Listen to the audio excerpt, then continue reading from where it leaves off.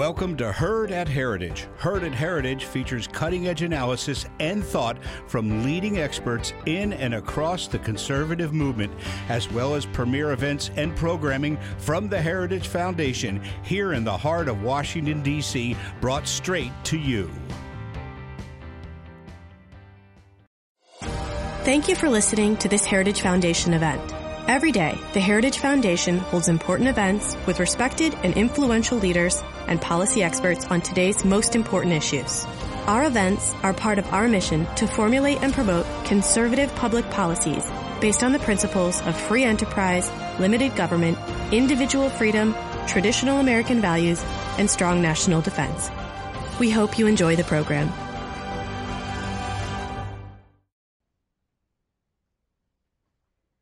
Good afternoon, everyone. Thank you for joining us today. I'm Lindsay Burke. I direct the Center for Education Policy here at the Heritage Foundation. School safety has received renewed attention in the wake of the tragic shootings at Marjorie Douglas High School in Parkland, Florida, and Santa Fe High School in Santa Fe, Texas. It is an issue, however, that policymakers have struggled to address for decades, and it's an issue that parents have had concerns about for just as long.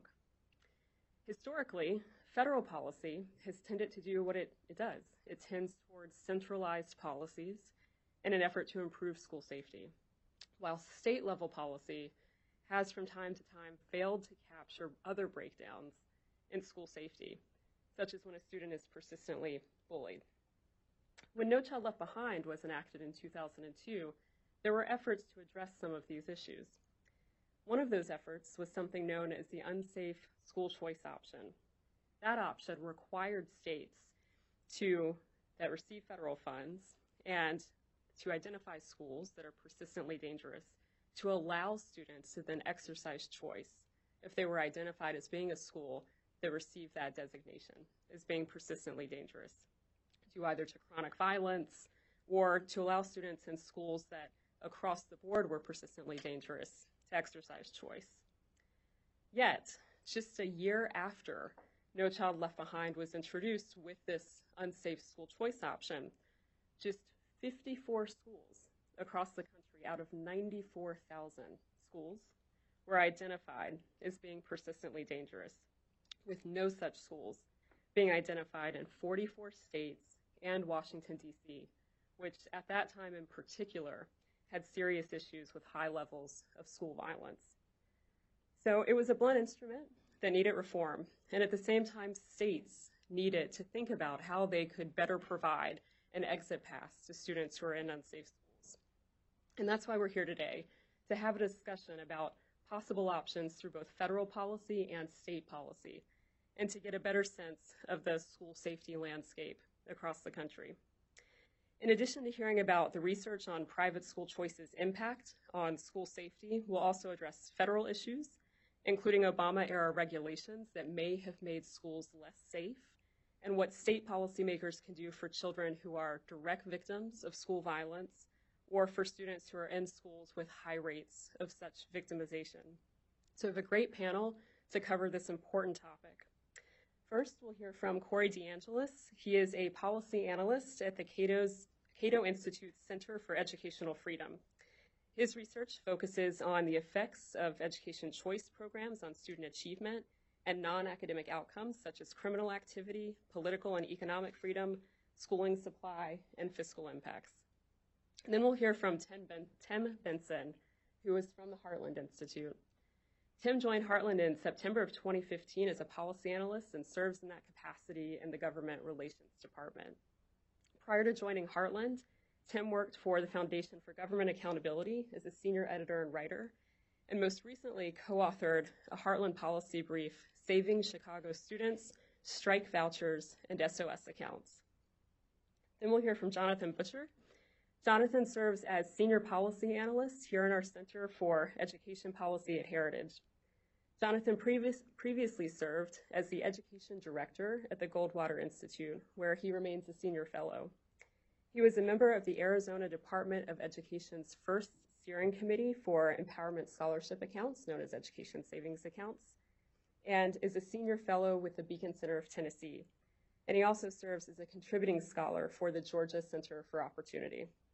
And then finally, we'll hear from John Malcolm, who oversees the Heritage Foundation's work to increase understanding of the Constitution and the role of law as director of the Edwin Meese III Center for Legal and Judicial Studies.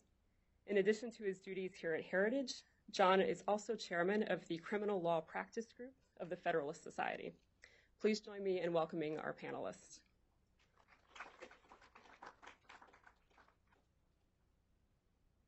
If we could pull up the first PowerPoint, thank you.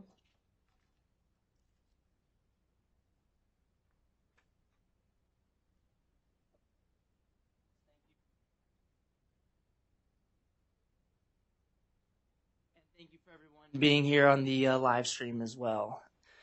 So I'm going to go over the scientific evidence as it relates to school choice impacting student safety, and then also how school choice can affect criminal activity. So the theory here is actually pretty simple. It's the basic Econ 101 theory that private schools must cater to the needs of their customers, that is, parents and their children. And they have competitive pressures to do so. And parents value the safety of their children more than anybody else. So parents aren't going to send their kids to schools that are not very safe. On the other hand, public schools remain open whether they're safe or not. So we'll go over this scientific evidence. I'm going to go over the most rigorous evidence, the experiments using random assignment, and the quasi-experiments that can get at causal relationships as well. And this is important so that we can actually tell that the school sector is determining the difference in outcomes that we observe rather than parent background or student background characteristics.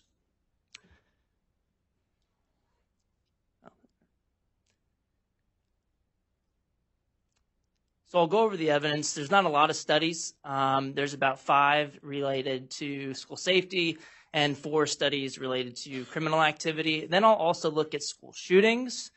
I'll be quick to point out that this is not the data used by the Federal Department of Education, which was found to be incorrect when they were checked by NPR. I think it was a 2015-2016 survey. They found like 230 or more school shootings in 1 year, and NPR ended up calling those schools, and actually only about 11 of them were legitimate shootings. I found about the same amount, but from 2000 to 2018, so over a 19-year period. So it's more in line with the NPR estimate. So I'll look at that data. It's mostly suggestive because it's just an observation, but the other studies are experiments and quasi-experiments. Then I'll go into recommendations for policy implications. So it turns out if you graph ice cream sales on the x-axis and drowning deaths on the y-axis, you'll get something that looks like this. It's a positive relationship, right? So as ice cream sales go up, drowning deaths go up. The unscientific observer could look at this graph and say, wait a minute. There's a positive relationship here. We better ban ice cream or just tax it very heavily because ice cream is dangerous. It causes people to die. But this is not a very scientific approach. Can anybody guess what the omitted variable is here? Summer, yes. Climate. When it's hot outside, you're more likely to eat ice cream because it tastes better when it's hot outside. And you're also more likely to go to the beach or go swimming at the pool. So it's not actually a relationship between ice cream and drowning deaths. It's a relation. The omitted variable here is temperature or climate, which is the driving mechanism here. If you control for that, the relationship goes to 0. I bring this up because this is why it's so important to look at experiments and quasi-experiments. You want to look at the most rigorous evidence so that you can tell that it's actually the school sector causing the changes in outcomes and nothing else. So just like medical trials, which use random lottery to determine who gets a certain treatment or medicine, and they use the losers of the lottery get a placebo pill.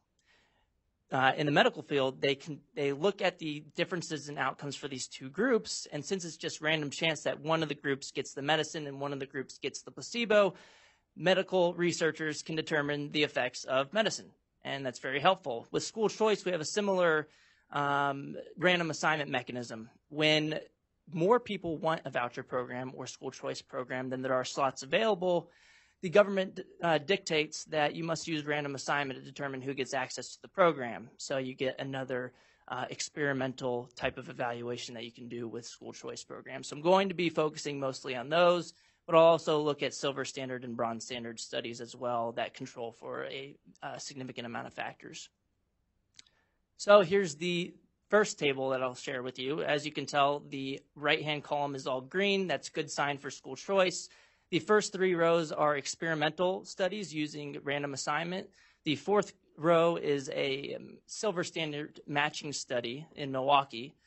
And then the last one is an observational study with a robust set of controls, which is not as rigorous as the first 3 studies. But all of these studies find statistically significant positive effects on student safety from getting the chance to go to a private school through a voucher program. So, for example, most of these look at parent and student reports of safety. So, for example, the first one is the most recent federal evaluation of the DC Opportunity Scholarship Program. This is released in 2018 by Dynarski and his colleagues. But he found that winning the lottery to attend a private school of choice significantly increased the likelihood that both parents and students said that the students were in very safe schools. This is about a 35 to 36% increase in the likelihood of reporting being in a very safe school. So it's a huge positive effect on safety for those students. But then there's other studies. If you look at the bottom one, that's by my co-author, Denise Shakil at Harvard University and I. This one is just an observational study with controls. We compare private to public, and we control for percent of minority students and teachers, differences in income levels and school type, and a lot of other different types of controls. And we look at things like bullying, robbery, theft, gang activity, and we find private school advantages for all of those types of outcomes as well. But the main picture here is that the experiments find that private school choice leads to more school safety. And the effects are all very large if you look at these studies. So, for example, here's the Dynarski et al. Study in 2018, the most recent federal evaluation. This is about a 16 percentage point increase in the likelihood of saying that the students are saying that they're in very safe schools, and about a 20 percentage point increase in the likelihood that parents say that their kids are in very safe schools. If you do the math, if you're very quick, you can do the 15.5 divided by the control group and the 19.5 divided by the control group average. You'll get about a 35 to 36 relative percent increase in safety. And we can say that these effects are because the kid won the lottery to go to a private school. It's not because these kids were more motivated. It's not because their parents were more motivated. It's not because they came from better families, because everybody selected to get into the lottery. So that's, again, why the experimental design is so important. Here's my study that I did with Denise Shakil. All of these are below 0, indicating a private school advantage after controlling for several different characteristics of the students. But just for example, just to look at what these are actually saying, the first one is bullying. The private schools were about 4 percentage points less likely to report having bullying in the most recent year, which was about the 2015-2016 school year. This is a nationally representative sample of about 10,000 private school principals reporting these incidents that occur in their schools. It's about a 7 percentage point decrease in the likelihood of, I can't even see that, it's really small, physical conflicts among students, 11 percentage point decrease in the likelihood of robbery or theft, 13 percentage point decrease in the likelihood of racial tensions among students, and an 18 percentage point advantage related to having less gang activity in their schools. So these are all very large private school advantages, and none of these were a public school advantage. Only 4 studies link school choice to crime. Only one of these studies links private school choice to crime. That is the third one, the DeAngelis and Wolf matching study in Milwaukee. Only 2 of them are experimental, and these are both in charter schools, the first 2 studies, the Deming study and the Dobby and Fryer study. But for example, the Dobby and Fryer study found that children that got the chance to go to a charter school by random chance through the lottery in the Harlem Children's Zone in New York were about 4.4 percentage points less likely to commit crimes when they grew up. In the Milwaukee study, I followed students until they were about 25 years old, and the kids that got at least 4 years of the program were about half as likely to commit felonies and misdemeanors by the age of 25. Here's the Dobby and Fryer New York City study. This is a complete elimination of the likelihood of being incarcerated for male students. As you can see, the lottery winners, none of them were incarcerated. So you can say that this program, or getting access to a charter school, completely eliminated the chance of being incarcerated for male students. They didn't look at crime for female students because females don't commit as much crimes as males do, but they did look at teen pregnancy. 1 in 5 of the students in the Harlem Children's Zone that lost the lottery became pregnant as teenagers, of the female students. And this was about a 10 percentage point reduction in the likelihood of becoming a pregnant teenager, which is about a 59% reduction in teen pregnancies found in the New York City experiment. School shootings, again, this is selection on the dependent variable, as social scientists would like to call it. We're only looking at schools that have shootings. We don't look at schools that don't have shootings, so we cannot control for anything even if we had the information to do so. This is just observational. Take this with a grain of salt, but it shouldn't be ridiculous to think that private schools can lead to fewer, or private school choice could lead to fewer school shootings because of the competitive pressures to do a better job with student bullying and student safety. But so, for example, what we found from 2000 to 2018 using the Tribune Review database, you can find this on the Cato website too. There were about 230 shootings over this time, which isn't a lot. About 1 in every 4 schools are private. 10% of kids are in private schools, but only 6% of the shootings occurred in private schools over this time period. So that's not a huge difference, but if you look at relative terms, 10 to 6 is about a 40% difference in relative terms. So again, we definitely need more research on this. We cannot say that it's because of the school sector for this particular analysis. It's just an observation. So the evidence suggests that private school choice can lead to more student safety and less crime. And I showed you all of the studies today. There's not a lot of them that exist, but out of all the studies that we have on these topics, they all find that school choice programs and public or private school choice leads to safer students and less crime in the long run.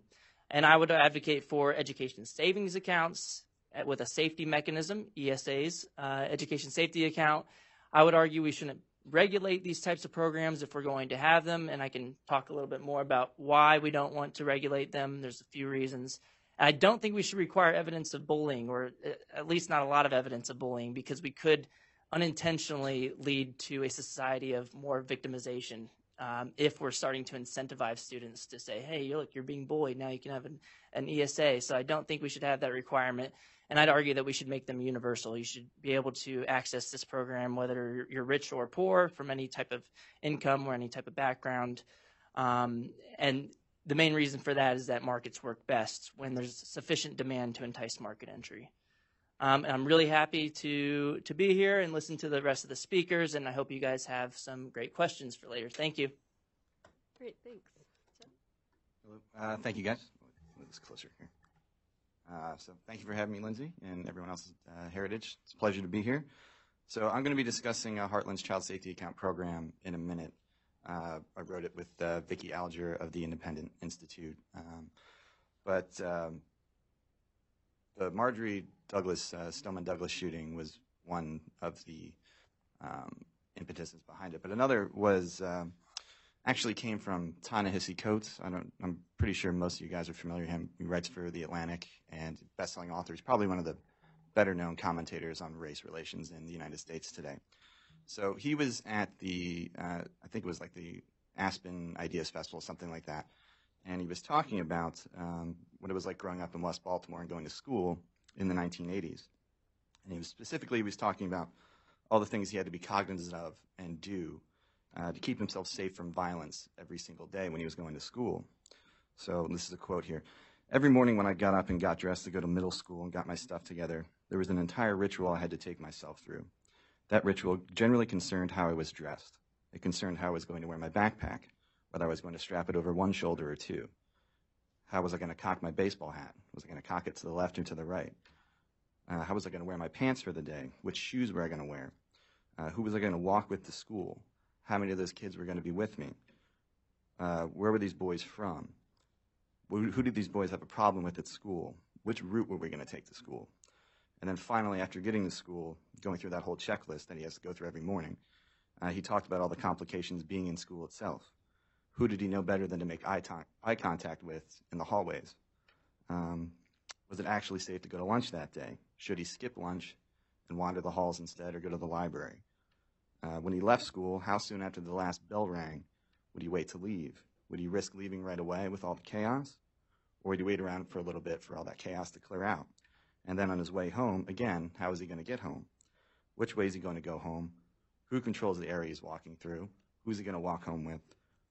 And stuff like that. As a student in Baltimore City Public Schools, he said, I would say each day a third of my brain was dedicated to negotiating violence. So imagine what that's like for a second. So imagine all the stress that places on a child, all the mental energy it saps from them before they even crack open a school book in the morning. So it's no wonder that these inner city schools are having such a tough time keeping kids in school and keeping them educated. Now, of course, every public school isn't like a public school in inner city Baltimore, but bullying, assault, sexual assault, harassment are all fairly prevalent in schools across the country. The Center for Disease Control reports about 6% of high school students, that's roughly 900,000 kids, miss school at least once every month because they feel unsafe there. Let me run some numbers by you real quickly just to highlight this. According to the Department of Education, there were almost 1.1 million serious offenses during the 2015-16 school year on school grounds across the country. So that's roughly 1 for every 50 students that attend public schools in the United States. Those offenses included more than 789,000 physical attacks or fights without weapons, 11,900 physical attacks or fights with weapons, 24,000 robberies, including 1,200 with a weapon, 10,100 incidences of sexual assault, 1,100 rapes or attempted rapes, and 5,700 incidents of possession of a firearm or an explosive device. And additionally, the DOE study found that during the 2015-16 school year, there were more than 135,000 individual allegations of harassment or bullying on the basis of sex, race, sexual orientation, disability, or religion. And that number is most assuredly too low, as 1 in 5 middle and high school students reports being bullied in school, according to the National Center for Education Statistics. So according to DOE, around 10% of students will experience some form of sexual misconduct by a school employee by the time they graduate high school, and 93% of these incidents will take place in a public school. There are estimates that 15 students on average are sexually victimized by teachers across the country each week. And although teacher-on-teacher acts of sexual misconduct claim more headlines due to their shocking nature and their breach of trust, student-on-student sexual misconduct is far more common. Some scholars argue that 4 out of 5 students will experience some form of sexual harassment by the time they graduate high school. An investigation by the Associated Press in 2017 found 7 student-on-student assaults occurred for every 1 teacher-on-student assault from 2011 to 2015.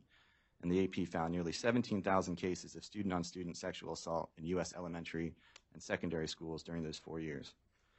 While these numbers are shocking, they may also be too low, as 18 states don't even track student-on-student sexual assaults in elementary and high schools.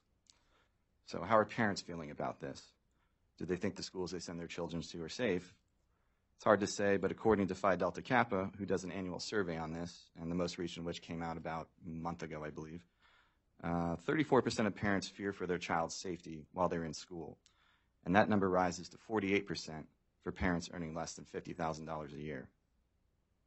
Now, the good news is the Every Student Succeeds Act permits students to transfer to another public school under the unsafe school choice option provision, but only if the current public school meets the state definition of a persistently dangerous school. And the bad news is, as Lindsay talked about earlier, that because states define unsafe schools so narrowly, fewer than 50 out of nearly 100,000 public schools are labeled persistently dangerous each year. So parents should not have to wait years at a time for their children to become victims of violent crime before they are allowed to transfer them to safer schools. There are numerous legitimate reasons parents seeking to protect the safety and health of their children might want to move their kids to a different school.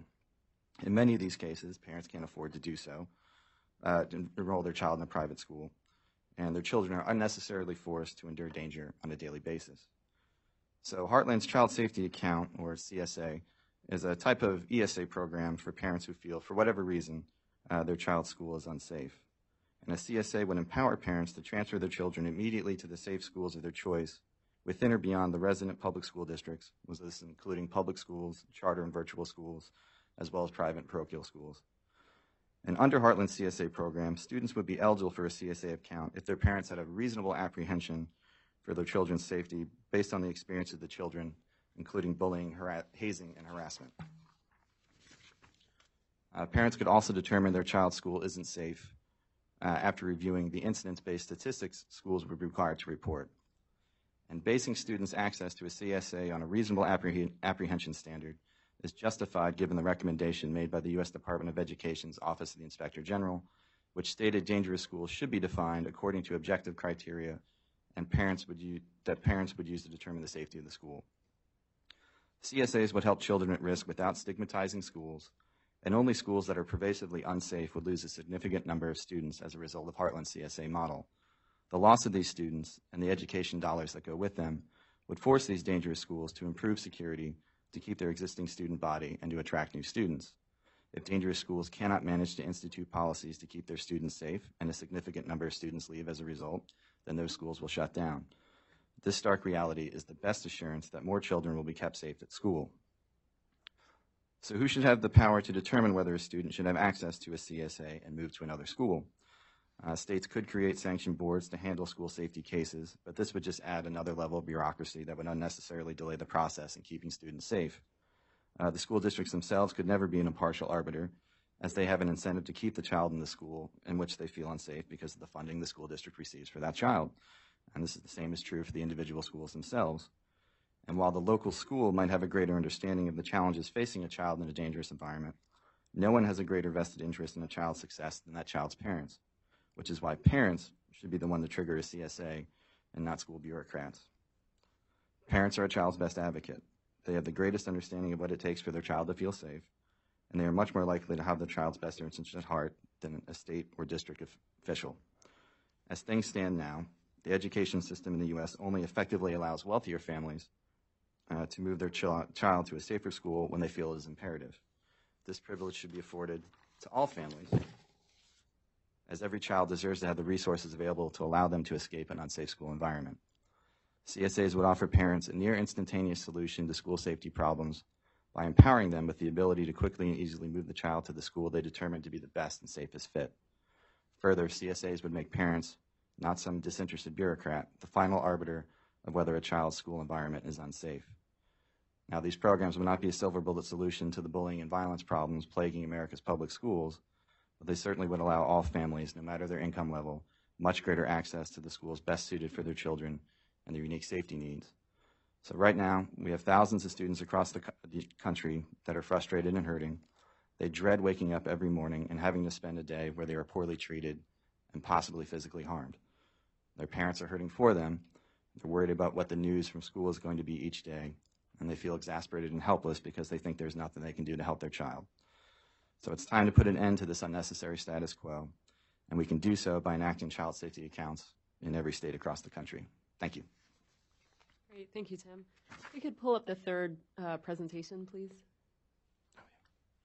Jonathan?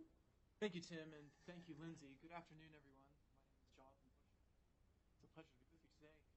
I'm going to give some of the background on school safety, that the comments that you just heard about savings accounts and the research around school safety, what it arrives in. I'm going to say a few words about what's happening in the research community as well as in the policy world, especially when it comes to what's happening with Washington, D.C. and local school safety policies, to help provide some context about why all of these ideas are so significant.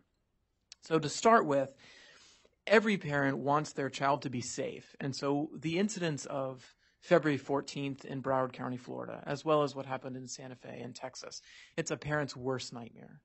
And so to the families and to the communities that were involved and that were affected by these, we can only start by offering our deepest sympathy, right? Only start by saying to these parents that we understand they've lost something that that'll never be filled again. And so that grief is something that they take very seriously. And as such, as we talk about the policy involved and the way that Washington as well as local districts handle school safety, it deserves the utmost sense of seriousness and being thorough about what policies are being proposed and how the interplay between Washington and local school districts carries itself out when it comes to school discipline policy. So first, I'm going to explain how Washington does relate to what happened in Broward County, Florida, as well as what's going on in districts around the country.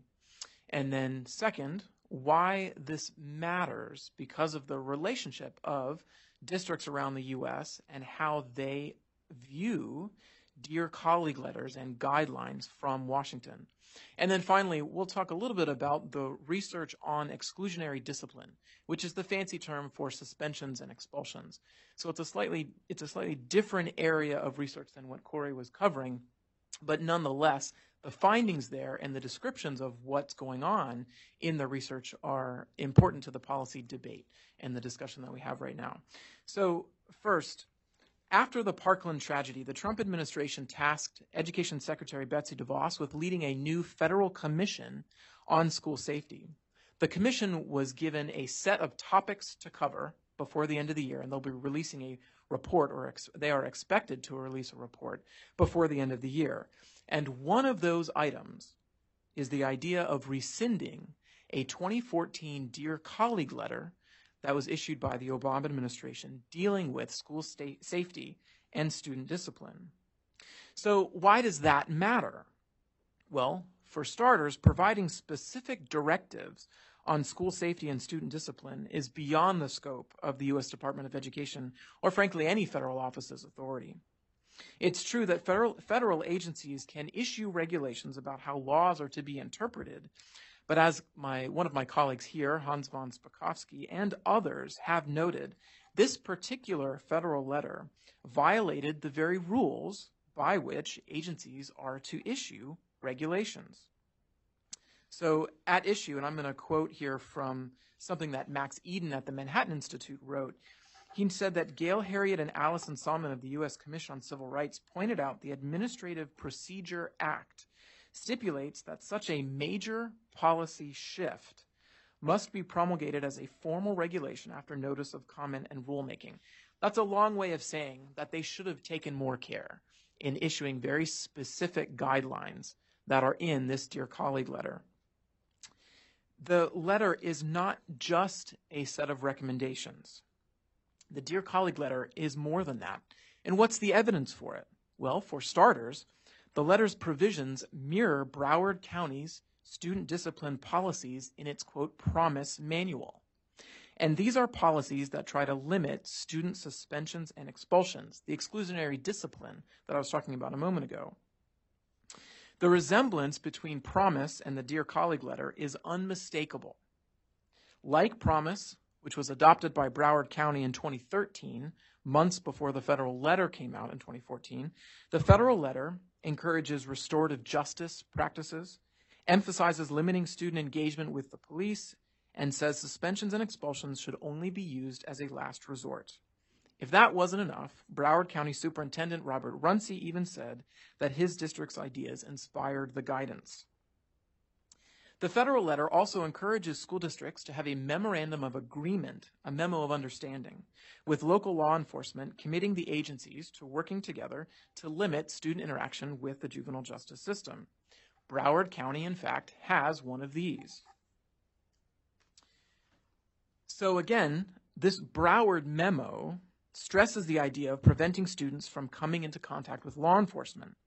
The agreement even says that emergency situations that require law enforcement involvement before any arrest is made, those involved should, quote, ensure the least punitive means of discipline is employed. School safety policies and student discipline guidelines should promote safety first, not school reporting requirements about exclusionary discipline. After the events of February 14th, Runcie defended Promise. He said attempts to criticize the idea of limiting suspensions and expulsions, quote, goes with the whole narrative that anything under the Obama administration is no good and we have to get rid of it, end quote. Repeatedly, Runcie denied that the alleged shooter had been referred to Promise.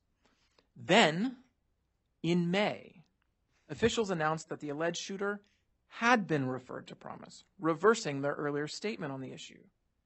but they had no record of the alleged shooter's attendance or that anyone involved in Promise had followed up on the alleged shooter's participation in the program. Thus, officials cannot even report how or if the safety net Broward officials created to deal with disruptive student behavior was able to intervene with this troubled student. So keep these denials in mind and the lack of oversight, because the Promise program and the federal letter share many of the same approaches that are being used in places like Oklahoma City, which is Oklahoma's largest district, Los Angeles, Syracuse, Philadelphia, Baltimore, just to name a few. These areas have adopted the measures outlined in the federal letter. A former teacher from Minnesota was quoted in the New York Post earlier this year. He said that district administrators were handing out bonuses of $2,500 for principals that lowered the rates of suspension and expulsion in their schools. This particular teacher had himself been attacked by a student, strangled, and even given a concussion. So how can the federal letter be just guidance if it mirrors the very policies and provisions in the nation's 6th largest school district's student conduct manual?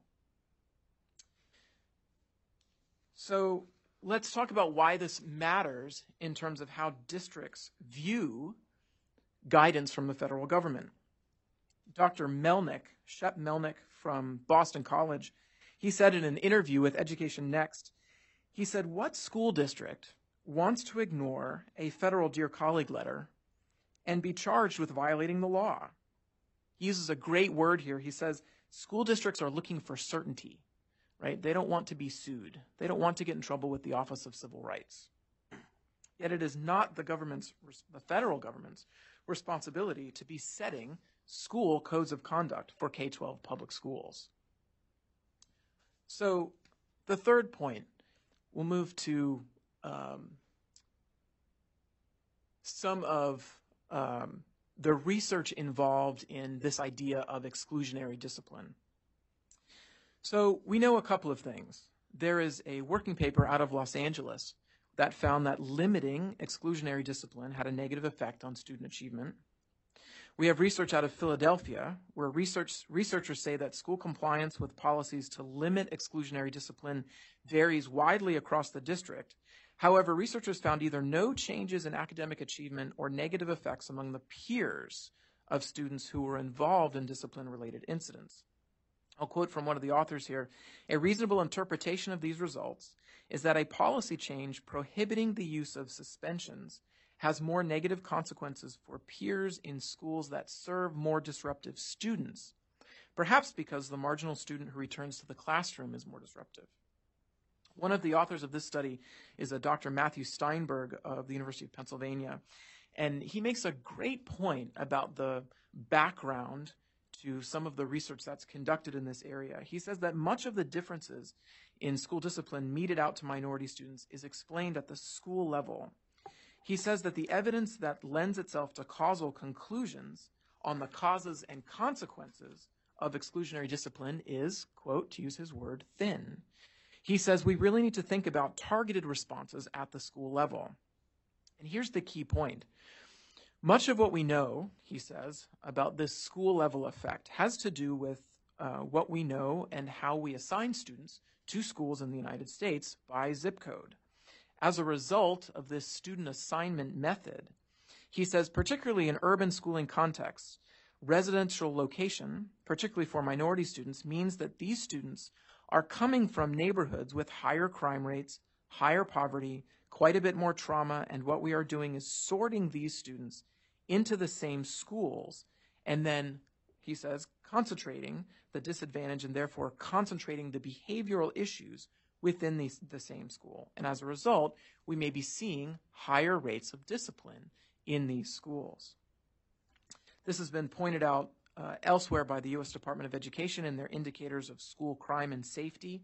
Heather McDonald, also at the Manhattan Institute, like Max Eden, points to some of the findings from this report, and she points to the fact that there are more incidents of violence, there are more incidents of bullying and teacher abuse in these schools that have higher concentrations of students from these very difficult backgrounds. And then the same is true from what many people who have followed this issue have followed what Max has written about surveys of teachers, where teachers in school districts and areas that have limited suspensions and expulsions report feeling less safe. And they report that the classroom atmosphere has become more negative once the school tries to limit suspensions and expulsions.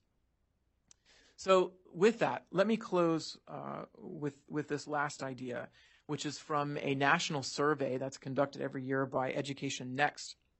In 2015, they asked respondents, so this is a nationally representative survey, they asked respondents to say whether they approved or disapproved of the idea of limiting suspensions and expulsions. And in 2015, 50% of the respondents were opposed to school district policies that limited suspensions and expulsions. And it was nearly identical when they were asked if they approved of local policies or federal policies that were meant to limit exclusionary discipline. In 2018, the same question was asked. Similar results were found. No student should be punished just for the color of their skin, certainly. But teachers and school personnel must have the authority to deal with student misbehavior in order to protect all of the students in their classroom. So with that, I'm happy to answer any questions when the time comes and turn it over to John. Well, thank you. I want to begin by echoing something Jonathan just said, which is this is a very, very difficult topic to talk about. I mean, you know, if you're a parent, you can't imagine anything more horrifying than getting your child ready for school and kissing them goodbye. Only to discover that that's the last time you're going to see your child alive. So it's just a tough topic to talk about. It comes up, this topic, within the parameters of school shootings, and that's what I'm going to focus on. And so I will be excluding, so for instance, other attacks that take place in schools from using other weapons, knives, et cetera, although some of the recommendations about what schools can do to address school shootings would also address people who bring other form of weaponry into the classroom. And then also, Tim spoke about other forms of violence short of school shootings in the form of sexual assaults, robberies, bullying. I won't address those per se, other than to note that among the factors that are common among many school shooters, in addition to, for instance, having come from broken homes or coming from families that are facing economic hardship, is that quite a number of them report having been bullied over an extended period of time, and it will contribute to a breakdown in their mental well-being. To put this in perspective, and again, not to make light of anything that has been said about problems of violence in our schools, I think it's worth at least keeping in mind that our schools are, for the most part, very, very safe places, and that horrific events like the Marjory Stoneman Douglas shooting in Parkland, Florida, are still very, very rare events. So Corey made reference to this. The Obama Department of Education reported in 2015 and 2016 school years that there was, quote, nearly 240 schools reported at least one incident involving a school-related shooting. Now, the question they asked, the parameters of it were very, very broad. They included accidental discharges of firearms, even if they were lawfully possessed. They included suicides. They included discharges in which no one was injured. But nonetheless, as he also noted, NPR did a follow-up investigation and discovered that it was certainly not true that there were nearly 240 schools. They were able to confirm discharges, accidental or otherwise, from a firearm at only 11 schools. In fact, my review, along with my colleague Amy Swearer, showed us that school year there was only one school shooting that involved an injury to somebody other than the shooter himself. It's a fact that children were 4 times more likely to be killed in school in the early 1990s than they are today. They are 5 times more likely to be killed at home by an abusive parent, and nearly 80 times more likely to be killed going to or from school than to actually be killed in school itself. Since 2000, there have been, by our calculations, 25 school shootings in which 2 or more people were injured or killed other than the shooter. That's roughly 1.5 incidents per year at our nation's 100,000 primary and secondary schools. On average, out of the nation's 50 million K through 12 students, only 10 will be killed by gunfire each year. Now, obviously, that is 10 too many, but that is not the epidemic that is frequently portrayed in popular media outlets. The same, of course, cannot be said for neighborhoods in our, particularly in some of our urban areas throughout this country.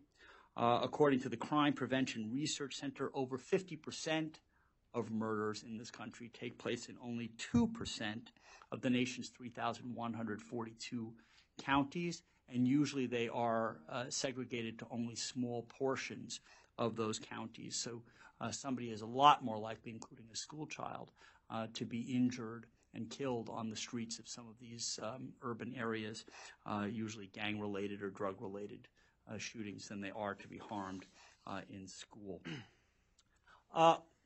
One of the reasons why there are these sorts of shootings, one pattern that you see, is that a number of these young students show signs of, extreme mental disturbances. According to the Pew Research Center and the Centers for Disease Control, somewhere between 60% and 2/3 of all, gun-related deaths are by suicide, which has its own set of issues. Doesn't involve homicide, but obviously people are disturbed and resort to firearms. And most alarmingly, the CDC issued a recent report that said that suicide rates in this country are up 30% since 1999 in virtually every state across the country. Close to half of those who commit suicide were known, had a known mental condition. More than half did not, although very, very clearly, most, if not all, of these individuals were suffering from some form of an undiagnosed and untreated severe mental illness. I mention all of this because, of course, some people who are depressed and are suicidal and who suffer from untreated conditions are, of course, also prone to kill other people before they consider taking their own lives. In terms of the school context, people need to be more attuned to warning signs of distress, mental illness, family problems, bullying, etc. There need to be more mental health counselors who are trained to spot these sorts of behaviors in our communities in general, but most especially in schools. One common characteristic, although it doesn't always happen, the Santa Fe shooter didn't particularly show any signs of distress, but a lot of times young people social media use is prevalent, and they will give signs through social media and signs that they are undergoing distress in advance of committing these acts. So, for instance, Eric Harris, one of the Columbine shooters, wrote a series of blogs saying that he wanted to kill anyone who annoyed him. Before killing 17 students at the Parkland City, Nicholas Cruz was sending out signals all over the place. He had, should have been brought to the attention of the FBI, the local authorities. He had bragged to his classmates on several occasions that one day he was going to shoot up a school. He had posted a YouTube video in which he bragged about wanting to become a professional school shooter. Before killing 32 people at Virginia Tech, Sung Hui Cho was referred many times to the school's disciplinary process for stalking behavior.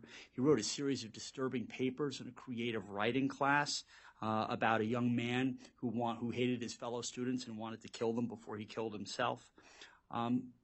People need to be attuned to this, and fellow students need to have some kind of a mechanism or perhaps an anonymous reporting system to report this so that these students can be addressed before there is any kind of, they actuate what they're thinking about into committing acts of evil.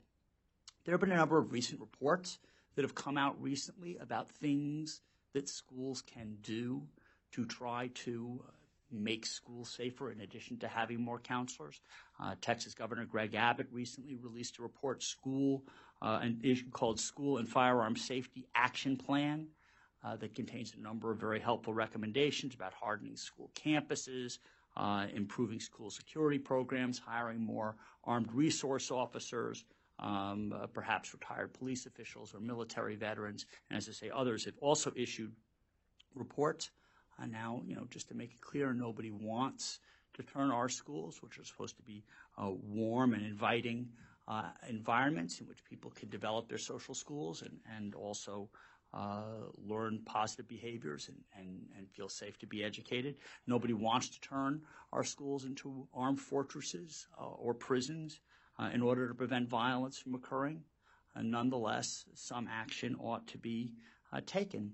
So although, and I'll echo what my colleagues here on the panel have said, that these decisions really should be made at the local level based on the situations in each community and to meet community needs, schools should definitely consider changing their infrastructures in order to make schools safer, perhaps by having a single point of entry into the school, more cameras, internal locks, if appropriate, bulletproof glass, revised fire alarm protocols. Sometimes school shooters have been known to pull a fire alarm so that everybody will flood into the hallway, creating what is in essence a killing zone.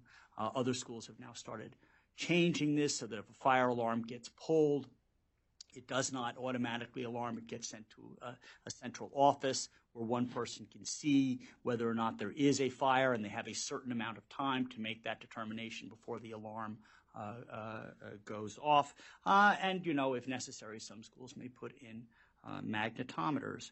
Armed guards are, unfortunately, an important part of what it is that needs to be done.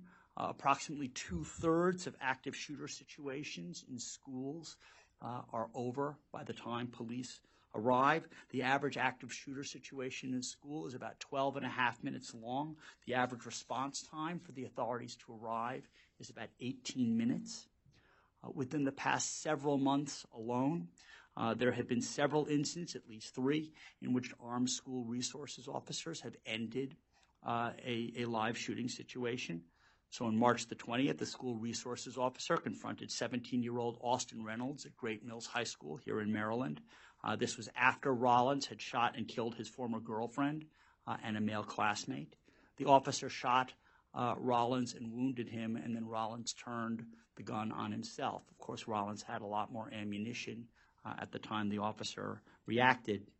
On May the 16th, an armed school resources officer shot and subdued a 19-year-old former student, Matthew Milby, who had opened fire at a graduation rehearsal in Dixon High School in Illinois. Because of the officer's very fast reactions, the only person who was injured was the shooter himself. And on May the 18th, 2 armed guards, a school resources officer and a Texas trooper, engaged in a gun battle with 17-year-old Demetrius Pagortis, wounding him before taking him into custody. And now, as you all know, Pagortis had, before this happened, had shot and killed 8 of his fellow students and 2 teachers at Santa Fe High School, and he wounded 13 others, including one of the officers. As terrible as this incident was, Pagortis had a lot more ammunition with him and intended to shoot a lot more people. And during that gun battle with the 2 school resources officers, that gun battle lasted about 7 minutes, and it allowed all of the other students in the school to leave safely. There's been some talk, far more controversial for understandable reasons, about arming teachers. Very controversial, but there is also no question that that teachers love their students, and many of them would and have given their lives in order to protect them. During the Parkland shooting, 3 teachers were killed trying to protect their students. One of them was the assistant football coach, Aaron Feist. He placed his body between Nicholas Cruz and a group of students and absorbed a hail of bullets which killed him. A geography teacher, Scott Bagel, had unlocked his classroom door so that a whole slew of students could flee Unfortunately, he was not able to relock the door before he was killed by Nicholas Cruz. I'd also add that there are a number of states, including Georgia, Texas, Idaho, Utah, Colorado, that already allow licensed concealed carry permit holders, students, to carry firearms on public schools. There have been some minor mishaps that have happened as a result of that, but no serious injuries and certainly no deaths. I would add, though, that great care should be taken before arming teachers. It's hard enough for trained professionals to go into a live fire situation to know what to do so that they have the ability to take out a shooter rather than perhaps having collateral consequences of shooting innocent victims and who are caught in the crossfire. So this really is a last resort, but when all else fails, it's a lot better to have somebody who is armed and trained and has been designated for this purpose to address a situation like that rather than leaving things to chance and waiting for the police to arrive. My colleagues have talked about various federal policies that are involved that make the situation better or make the situation worse, like the Dear Colleague letter making it worse. Congress recently passed the Stop School Violence Act. It has some federal funding and guidance for states and localities about things that they can do, evidence-based things that they can put into place to try to reduce the likelihood of violence in schools. And frankly, if schools and localities think that this is a high enough a priority, they should supplement that rather than waiting and hoping that some other disaster does not befall their communities. And with that, I think I'll stop talking and be happy to take your questions. Great. Thanks, John. While you're kind of gathering your thoughts and before we turn to questions, I guess just for context, so rescinding the 2014 school discipline guidance was thrown out there. Flexibility with federal funds was also discussed, giving schools more flexibility with how they spend those dollars and how they determine to advance school safety. We talked a little bit about state-level options, advancing school choice through education savings accounts or other options. I guess maybe either Corey or Jonathan, can you give us a little context on the extent to which kids currently have choice, regardless of the safety conversation, but how many states, how many kids? So there are 63 private school choice programs in over half of the United States and the District of Columbia. While there's a lot of programs and in a lot of states, only about less than 1% of the school-age population actually exercises private school choice in the U.S. So these programs, though there's a lot of them, are very targeted to the least advantaged in society. Most of them are special needs-based programs.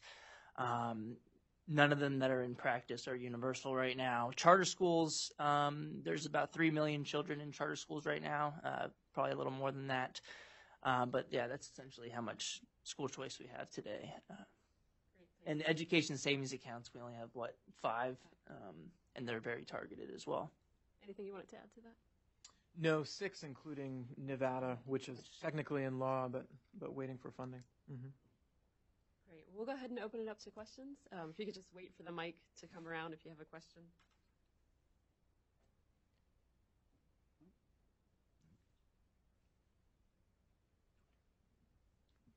Thanks.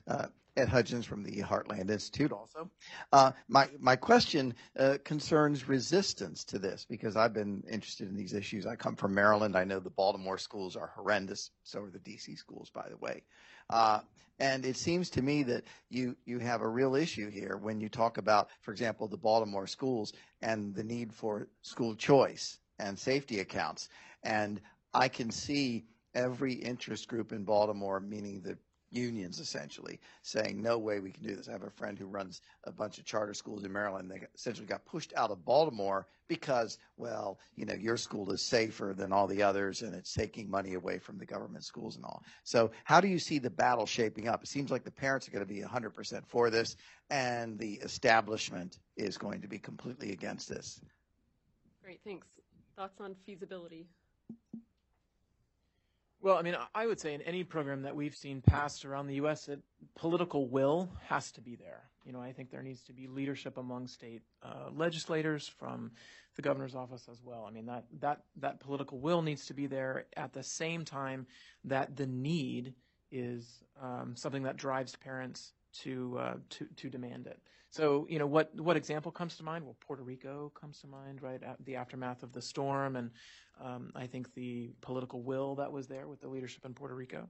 I think in Arizona, when they enacted education savings accounts, it came sort of on the heels of some court cases that had, the creation of a school voucher program for children with special needs, and then some court cases that, pulled some of those freedoms back. And then, so there was also a climate, right, where parents were motivated to demand that sort of change. So, I think we are in a period now where there, it's a heightened sense of school security is certainly there.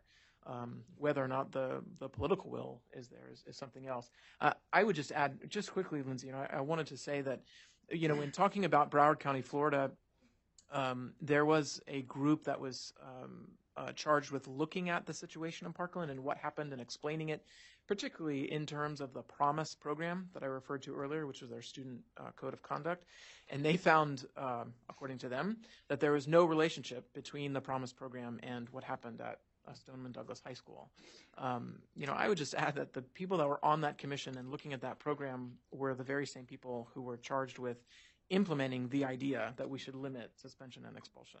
And you had the superintendent of the district get up and say, there is no relationship between Promise. So, I think that there are some parents who probably, in fact, I know, think differently about that. And I think anyone who's followed what's been written in the Sun Sentinel, particularly in Florida, about what happened in the aftermath of Parkland, Heritage is, our resource bank meeting earlier this year, we had a panel, and it was in Florida, and there were parents from Stoneman Douglas High School that came to our event to talk about what happened there. So this is very real. I mean, parents, I don't think that they're just going to buy the company line. Yeah, and we'll head over here. Before we take your question, that's the other thing that the research shows consistently is the number one thing parents look for when they're engaging in the school selection process is safety. And that beats out everything else. Academics, extracurriculars, you name it. Safety is first and foremost for families. Yes, sir. So with regards to, I think John talked about it a little bit, arming teachers. There's been kind of a controversy with the New York Times saying Betsy DeVos is going to arm school teachers, and obviously that doesn't look great. But part of the issue is obviously if you want to give power to the local and state levels, how do they use that funding? And Ed is kind of looking at that right now, but it's how they interpret Title IV funds, and how do you guys kind of see that playing out? And should that be something that Congress clarifies, or should that just be the Department of Ed making a declaration on? Yeah. We're just sort of smirking because we smile because it's been in the news, like right. You said. I mean, it's what they have been covering and talking. Yeah, thinking a lot about that Title IV issue, and Jonathan can definitely jump in. But if you read the law, it says flexibility. When they reauthorized ESEA as ESSA, flexibility was what Congress intended to include in Title IV. Title IV is a section of ESSA that's the Student Support and Academic Enrichment Grant option, and there's a section that now provides districts with flexibility in how they spend those funds. So there has been some back and forth about the extent to which they can do that. I know there are certain members who are looking to clarify that further. Jonathan, I don't know if you want to add anything to that. Just that there are school districts already that have policies that allow not just teachers but school personnel to carry weapons. So they were there even before Washington decided what they were going to do, for starters. But then, and John, we've talked about this. A school district needs to be able to make decisions to protect the people in their care. So they need to be able to make those choices. And so if that's what they feel like is best, then, but with all, I think, of the disclaimers that John was talking about, I mean, that training is going to be paramount, make sure teachers are comfortable with doing that, all of those things. Yeah, so I'm not necessarily in favor of arming teachers, but I'm not opposed to it either. I think it needs to be, left up to state and local authorities to do that. And if you give them that kind of flexibility, I'm sure they'll be quite creative in terms of the kinds of training that they get. I know that there are various organizations that already put on this sort of training program. You have to have so many hours of of training, and you have to get recertified every year, and you have to go in for periodic refresher courses, not only in terms of learning what to do and how to react, but actually to go out into a firing range and test your proficiency. And you give people that kind of flexibility, I think they will do the best that they can to try to protect their students. If there's any more, we've got time for one more question. I'm Clint Laird from the Caesar Rodney Institute in Delaware. A quick question did Florida institute a Child Safety Act? Similar. It's a tax credit scholarship program for bullied students. Basically, it's kind of the same model, but a little different in the funding mechanism. But if the student has been bullied or attacked, something like that, the parent can choose to take them out and put them in a private school. But it's only funded to about $41 million. It goes through sales tax, through car sales. So if you're buying a car in Florida, a new car or a used car, you can choose to donate your sales tax to a scholarship management organization that would pay for the scholarship. Did that happen before or after the shooting? This was, I think, right. It was either it was during Florida's last legislative session, which ends in like March, so it was February. So it was probably right around the same time. Well, my question really has to go to this idea of creating political will. Mm. If you, as Lindsay said, if the parent's primary concern is student safety, and in order to get this ball rolling, you have to have political will. It doesn't seem to me that you're going to need much to break inertia and make this happen. Mm-hmm. So in that regard, I'm wondering if the various initiatives that are going into schools from the outside, like Rachel's Challenge and those types of things, couldn't be the motivation for creating the political will to get these types of specific child safety accounts enacted. If anyone would like to comment on that. Well, I was going to say if you look at the polling over the years, school choice options, vouchers, tax credit scholarships, ESAs are generally at least majority support popularity with parents, and a higher percentage for parents of lower socioeconomic status, Hispanic parents, African American parents. I think that the parents are there, the public is there. It's just, you have to fight the unions, and the unions have, the teachers' unions have a ton of money. They're, I think the National Education Association, I think is the biggest public interest group in the country, or one of the largest in the country, and they're just well funded and they're well organized, and they know how to fight these things, and it scares off a lot of legislators. So, I mean, the parents are there. Pretend for a moment that you're that you represent the teachers' unions. Are you for dead kids? You got my point. Right? Yeah. No, but I mean, their argument is that it's going to take funding away from the public schools and all that kind of thing. So. Well, great. Thank you for the question. Thank you, everyone, for being here today. Good discussion, very important topic, and glad you're all able to make it. Please join me in giving our panelists a last round of applause.